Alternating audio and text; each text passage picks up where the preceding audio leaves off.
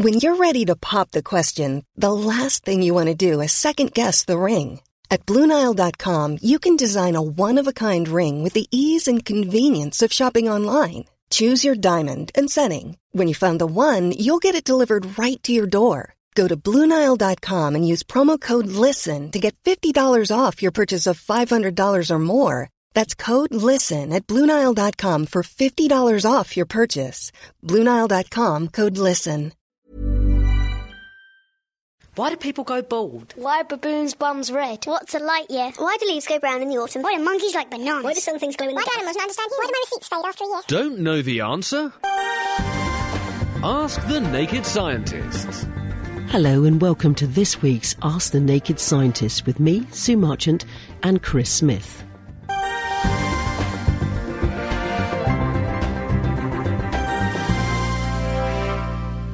What about stories in science then?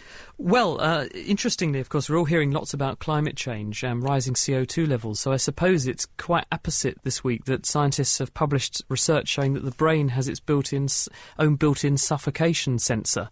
This is a piece of research by a guy called Adam Zeman, who's at the University of Iowa in America. He's got a paper in the journal Cell this week, and what he's shown is that the brain's amygdala, which is a tiny structure, it's about the size of an almond actually, on both sides of the brain, which is actually involved in anger and fear and rage sensations. Well, this bit of the brain actually has a special ion channel. It's called an ASIC1A, which stands for acid-sensing ion channel 1A. And what this does is it registers how much carbon dioxide is in the body. Because when you have too much carbon dioxide in your body, carbon dioxide reacts with water to produce carbonic acid, and this makes tissues go acid, and tissues can register that, and then they can change your rate of breathing accordingly.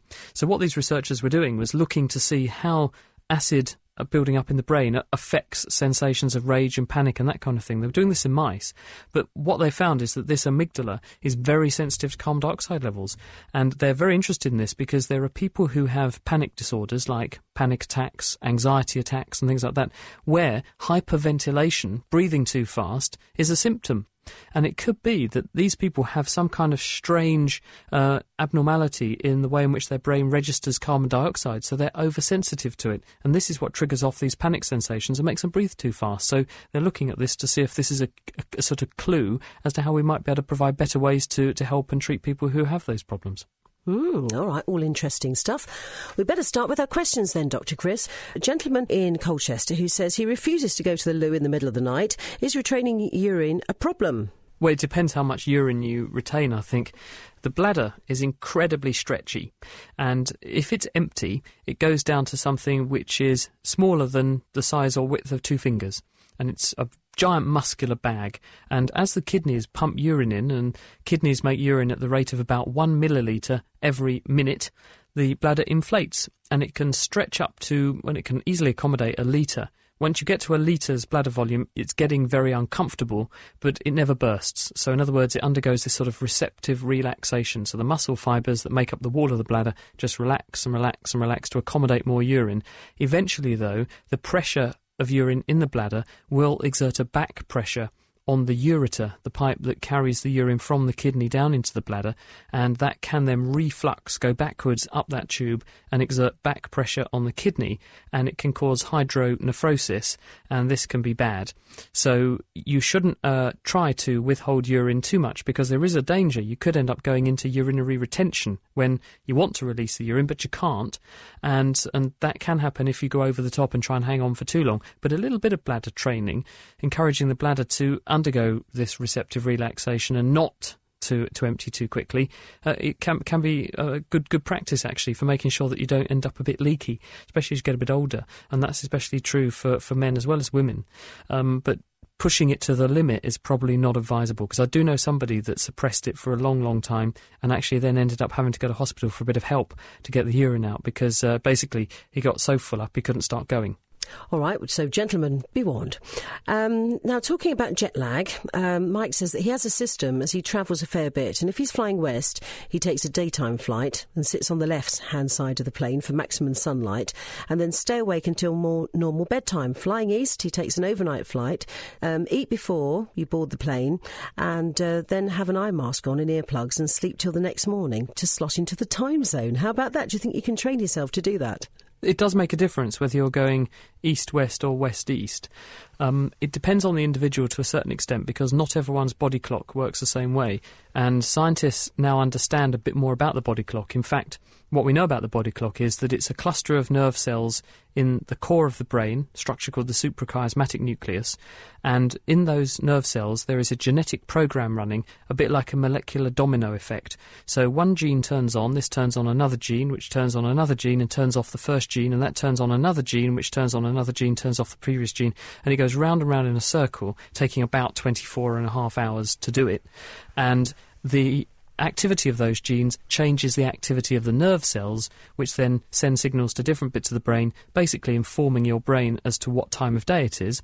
This then affects the production of various hormones which go into the blood, including a hormone called cortisol, which goes all the way around the body, and that informs all the other cells in your body what time your brain thinks it is, and those cells in every other tissue in the body also have their own body clock, and they're basically setting their clock by your brain clock. So your brain is the master clock, and the rest of the body runs its own clock, which can go off kilter if the brain goes off kilter. So you have to readjust, basically. And this is really important because what scientists have shown in recent years is that certain drugs will only work at certain times of the day. Certain chemotherapy agents to treat bone marrow cancers, for example, will work at some times of the day, but not at others.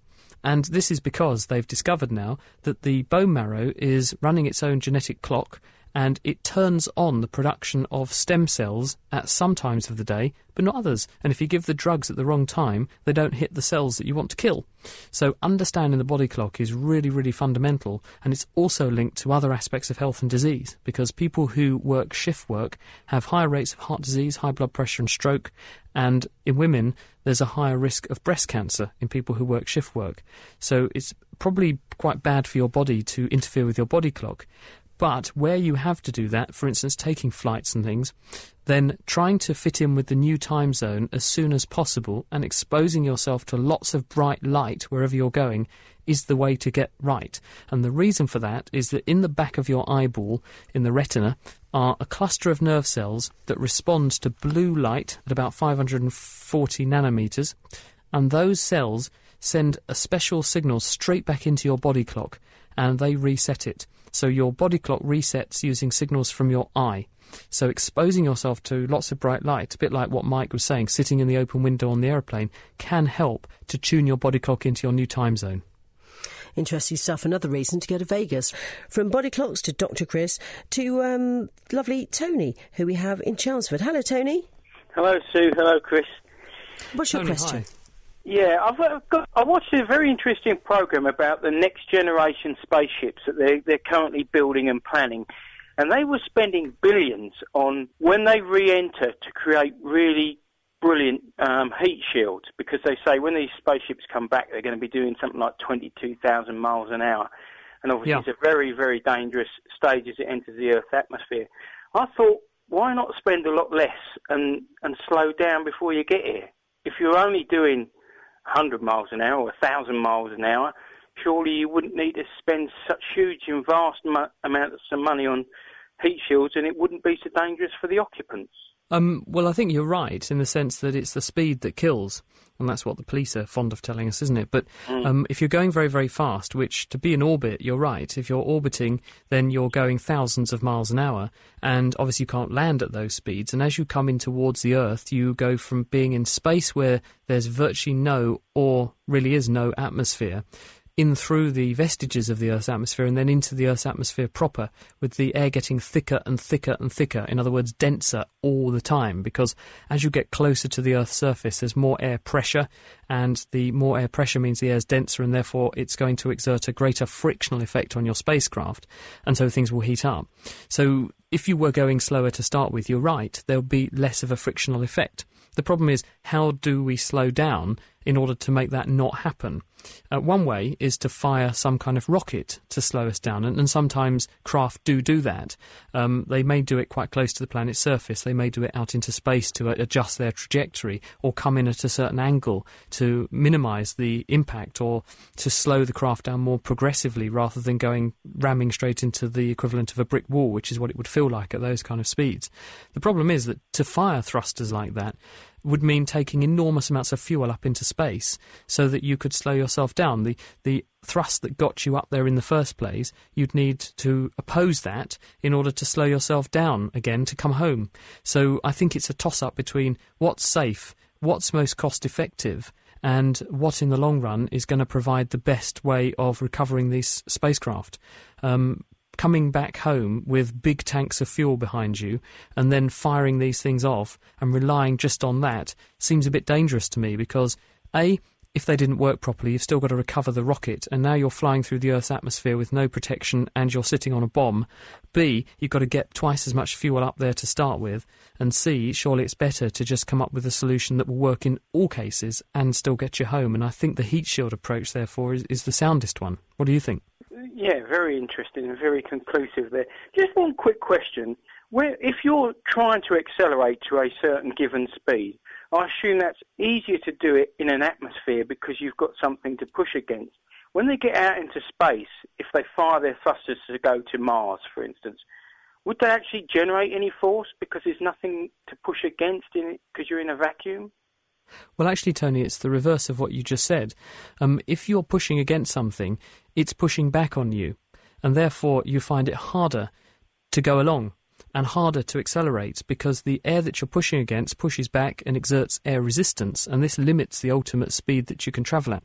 So when you're driving your car along the road, for example, the engine is doing work and it's hardly losing any energy through the bearings and the wheels. Where it's losing all the energy and why you're burning fuel in your tank is because you're pushing air out of the way.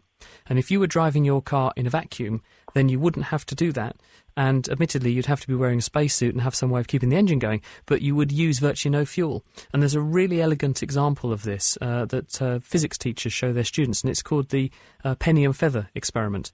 And what it consists of is a big long glass tube which has a penny and a feather inside the tube, hence the name. And what the teacher will do is have a big bung at each end of this glass tube, so it's sealed, and there's air inside, and they will invert the tube, and the penny will instantly drop from one end of the tube to the other, because the penny's got very low air resistance, and the feather, on the other hand, will drift down just as you expect a feather to. Also, what they've got on that tube is a little tube going through the bung with a valve on it, and they connect that to a vacuum pump, and they pull all of the air out of the tube. So the tube now contains a vacuum, if you see what I mean. In other words, you evacuate the tube, no air inside. Now if you turn the tube over, what do you think happens? Well, I would assume the penny still drops as fast, I don't know. The penny drops, indeed, you're right. Yeah. But what about the feather? Well, I guess if you believe in that thing that they did off the Leaning Tower of Pisa, they probably both hit the ground at the same time. Absolutely right, because the acceleration due to gravity is identical for both, but what you've done by evacuating the tube is you've pulled out all of the air and removed the air resistance, so now the feather and the penny land together. So it's a sort of mini version of Galileo's famous experiment, exactly like you say. And that shows you the importance of air resistance. So actually, rockets up in space have a much easier time for two reasons. One, they're not pushing against the atmosphere, which is air resistance, and two, they're further from Earth's gravity, and gravity obeys an inverse square law, so the further away you get, the gravity gets much, much smaller, quicker. So, in other words, you have a double whammy if you're here on Earth and trying to get off the planet. OK, Tony? Thanks. You're welcome. Thank you very much for your question. Take care. If you're enjoying Ask the Naked Scientist, then you might like to check out The Naked Scientist, our regular roundup of the world's best science. Each week we take a look at the latest science news, talk to top researchers working at the coalface of discovery, and also get our hands dirty with a science experiment that you can join in with too. So make it a date and prepare to strip down science on the web at nakedscientist.com/podcast. Dr. Chris, we have Steve on the line. Hello, Steve. Hi there. Thank you very much. You're welcome. What's your question? Basically, I was involved in a road traffic accident probably about 2 years ago now almost. Suffered quite quite a heavy impact, about 120 mile an hour impact in a head-on collision. Since the accident, it's the only thing I could possibly put it down to. I've suffered quite a lot from what I can only describe as probably poor blood circulation, i.e. body seems to be suffering from really cold areas which I never suffered from before. I just wondered if it could be linked in any way, Dr. Chris.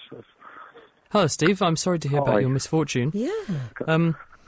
Any other side effects or symptoms? Did you have a head injury in the crash? I didn't have any head. I only had leg injuries actually in the crash. Never, not a head injury at all. So.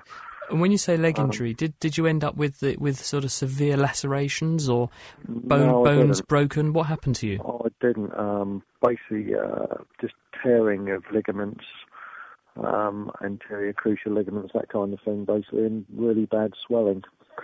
In both legs, couldn't walk basically for about a month really because of the swelling, so no flexibility. Are you more mobile now?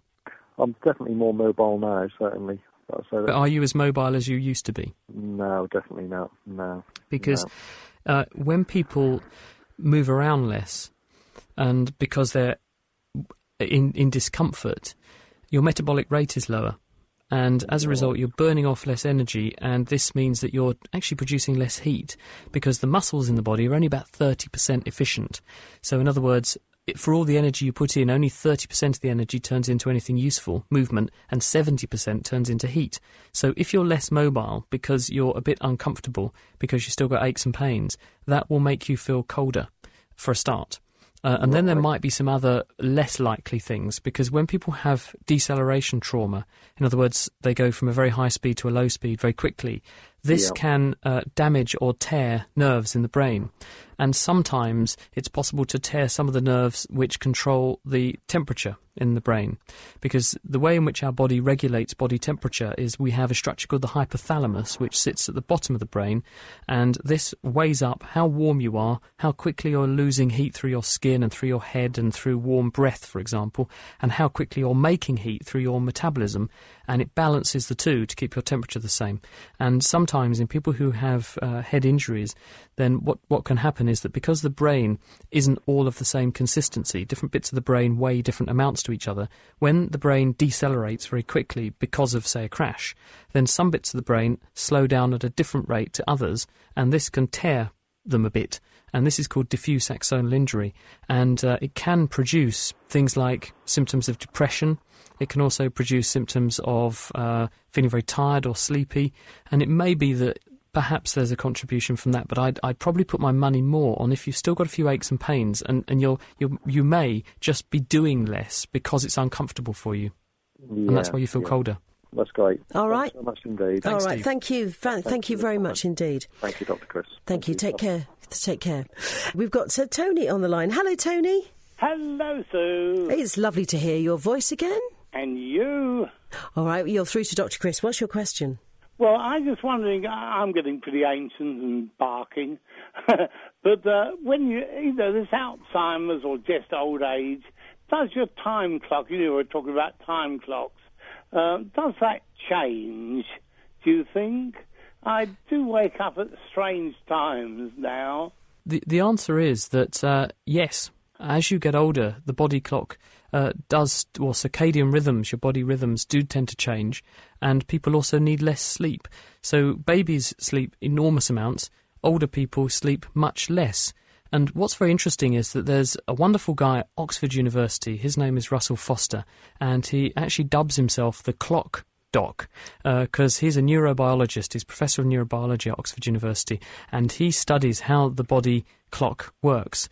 And I was having a conversation with him the other day, and he said to me, look, one really interesting thing is if you look at a lot of diseases which are rooted in the nervous system, things like depression, things like Alzheimer's disease, schizophrenia, they're all associated with people sleeping badly. And everyone assumes that the sleep disturbance is caused by the disease. But the reality is, if you disturb someone's sleep sufficiently, then their brain doesn't work properly anyway. And if you take someone and sleep-deprive them for a very long time, they will actually develop psychosis, some of the symptoms of schizophrenia. So what Russell Foster was saying is that how much of the symptoms of depression, which is associated with people not sleeping properly, they wake up early in the morning, can't get to sleep at night in the first place, feel exhausted all the time, how much of that is actually because the sleep is disturbed, and if you put the sleep right, then some of those other onward problems will get better. How much will the person with Alzheimer's disease's function improve? How much will their memory improve if you put their sleep right, so that they're not waking up in the middle of the night walking around and getting a bad night's sleep? Will their symptoms improve if we get that right? And I think the question, or I think the answer is a lot. And people now are beginning to realise sleep is incredibly important, and a good night's sleep is incredibly important for a healthy brain and a healthy mind. And if we can help people to get a better night's sleep, their health in general improves, not just their mental health, but their physical health as well, because it also has an impact on blood sugar levels. If you sleep-deprived people, they need more insulin, the hormone that makes blood sugar go down, and it also elevates, if they have bad sleep, the amount of fat in the bloodstream and the levels of cortisol, one of the body's stress hormones. So sleep is really, really important, and getting it right could hold the key to helping people with a lot of different conditions. And as you get older, people do sleep less well for various reasons, and so helping older people to sleep well will probably make older people healthier people. But is there any way they can do that? Yes, because A, by studying how the body clock works and why it goes wrong in some people in the first place, and B, fixing simple things. If you've got a problem like sleep apnea and someone puts on a bit of weight and they close off their airway when they go to sleep, so they're continuously snoring and waking themselves up, translating into a bad night's sleep. Chronic sleep deprivation makes people unwell. If you've got bad hips and it's making you have arthritic pains or bad back that wake you up all night, putting that right might mean that people get a better night's sleep, and as a result they feel healthier. So this is really important, and people are beginning to appreciate this and work out how much we could actually save the NHS by giving people a good night's sleep in the first place. All right, Tony, lovely to hear from you. And you, sir. Take care, darling. Bye, dear. Bye-bye. Dr. Chris, an email in from Anne here. She says, "Hi, Sue, what Dr. Chris has just described would also apply to someone who bounced themselves down 3 flights of stairs." We're going back to the injury. The whole of the spine was jarred up to the base of the skull. Could this also apply to someone who landed flat on a pavement from about 8 feet, landing body first and then the skull hitting to the ground last? If this is the case, it would certainly answer some questions about myself and my son. Both disaster areas are waiting to happen. Yes, is the simple answer. In fact, I was unfortunate enough to look after a patient when I was first qualified as a doctor who had a very severe head injury by falling to the ground on a pavement. I think he was pushed over by somebody and he bashed his head on the pavement and had what's called a contra coup injury. Because the brain is floating around inside the skull in fluid, the skull will stop as soon as the body hits the ground, but the brain, which has its own momentum and is floating, will then cannon into the inside surface of the skull, and it may even bounce back and then cannon into the other side of the skull as well, and you can get bruising, physical bruising of brain tissue, and maybe even bleeding into that bruised area. So you can then get actual physical damage to the brain tissue. And then there's a secondary effect, which is that deceleration can also cause that diffuse axonal injury, which I mentioned. It's probably likely to be more mild in the case of a slower speed impact, like falling over, but it's certainly very important in people who have severe head injuries at high speed. And Richard Hammond, the Top Gear presenter, when he had that very severe head injury because of an accident, he complained of memory problems. I think he probably would have had some maybe mood disturbance afterwards for maybe a little while. I don't really know because he hasn't gone into huge amounts of detail, but he definitely had some neurological impairment afterwards, and this is for precisely this reason, that the brain has different densities because some bits of the brain are mainly nerve fibres, other bits of the brain are very dense nerve cell bodies which weigh a lot more. So the different density of the different bits of the brain means that it speeds up and slows down at different rates, and if you stop the brain moving very abruptly, then the heavier bits carry on, they have more inertia than the lighter bits, and this can tear nerve cells and lead to damage, and that can have all kinds of consequences, including mood disturbances and depression and that kind of thing. A few questions coming in here. Malcolm in Lowestoft, Chris, says, is he right in thinking that lightning can take place without the presence of clouds? Well, clouds are the big accumulators. The way lightning works is that you have ice particles called hydrometeors inside the cloud, and currents in the cloud cause these things to rub against each other really vigorously. It's a bit like you rubbing a balloon on your head, and this is happening millions and billions of times inside the cloud, and air currents cause these hydrometeors to separate from one another, and you have big ones and small ones, and the bottom of the cloud stays minus, and the smaller, bigger positive ones go to the top of the cloud, and you separate these charges across the cloud, and this makes a very big potential difference in the cloud, and that's the static electricity, and this then discharges down to the ground. So it's very difficult for the air to make clouds, for the air to make lightning without those clouds, because the particles that make up the clouds make the static electricity in the first place. So I think that's probably unlikely. Ken has been on the phone, and he says he wants to know more about the condition ME. Can you let us know a little bit more about it? Well, ME is an ill-defined condition, and there's not really any consistent definition of what it actually is in the medical literature. No one can really agree on what it is, what the causes might be, and actually who it affects, whether there's any test for it, and so on. In the last few months, scientists have noticed that there might be an association with a virus. This is it's xenotropic murine leukemia virus, like virus. XMLV was the virus that was discovered. And this virus is actually a mouse virus, which seems to incidentally infect humans. And a quick study done in America where they just looked at about 100 or 110 people with chronic fatigue syndrome, and they compared those people with people who didn't have chronic fatigue syndrome and ME-type symptoms. They found that more than 3/4 of people with the ME syndrome, they had evidence of this virus in them, compared with virtually none of the people in the group that didn't have ME. And this suggests that this virus may be involved. What it doesn't tell us is whether the virus is the cause of the condition or just an association. Now, what I mean by that is that the virus may be infecting these people because people with ME have a weaker immune system, and therefore they're more prone to getting infected, and the virus has got nothing to do with the condition. On the other hand, the virus could have something to do with the condition. It could be triggering it. Until we can dissect away which is which, it's going to be impossible to know whether this actually is the cause or not. But it was a paper in Science about a month or two ago, about 2 months ago.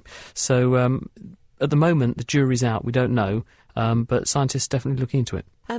Charles in Buckton has said, hi Sue, hi Dr. Chris. What is the optimum world population? And diseases like swine flu may just be nature's way of keeping us under control. What's your opinion? Well, that's true. Certainly as the human population rises, we are living at higher density with higher population flux. In other words, people moving from one place to the other, more travel. An exciting statistic, more than 500,000 people are airborne around the planet at any snapshot moment in time. Gosh, 500,000 people travelling in the air. So diseases have never had it so good in terms of getting around the Earth. And as we increase the Earth's population, that's only going to get worse. We're going to pack more people into a closer space, making it easier for diseases to spread. We're going to put more people in contact with more animals, making it easier for their diseases to jump into us. And at the same time, we're going to see more global climate change, because more people means more use of energy, which means more emissions of greenhouse gases. Copenhagen just around the corner, of course, and as a result of that, we're going to see less land area available for us to live in, so we're going to live in higher density, and the whole thing goes round and round a vicious circle. So the answer is the Earth is totally overpopulated at the moment. The optimum would be a fraction of what we've got at the moment. There are 6.5 billion people on Earth. Population growth is about 1% per year. Doesn't sound like much, but that means we'll double Earth's population roughly every 70 years or so. And at the moment, we're consuming resources at the rate of 2 planet Earths, not one. So we're in trouble if we carry on business as usual, and we have to find a better way around this. We've got to curb the population problem, because if we carry on the way we are, then we probably are really cruising for a bruising. That's it for this week. Our doctors will be back with me next week for more Ask the Naked Scientist. But don't forget, you can also catch them on the Naked Scientist podcast, which you can find on the Naked Scientist website, www.nakedscientist.com. The Naked Scientists are sponsored by the Wellcome Trust, the EPSRC and UK Fast. For more information, look us up online at nakedscientists.com.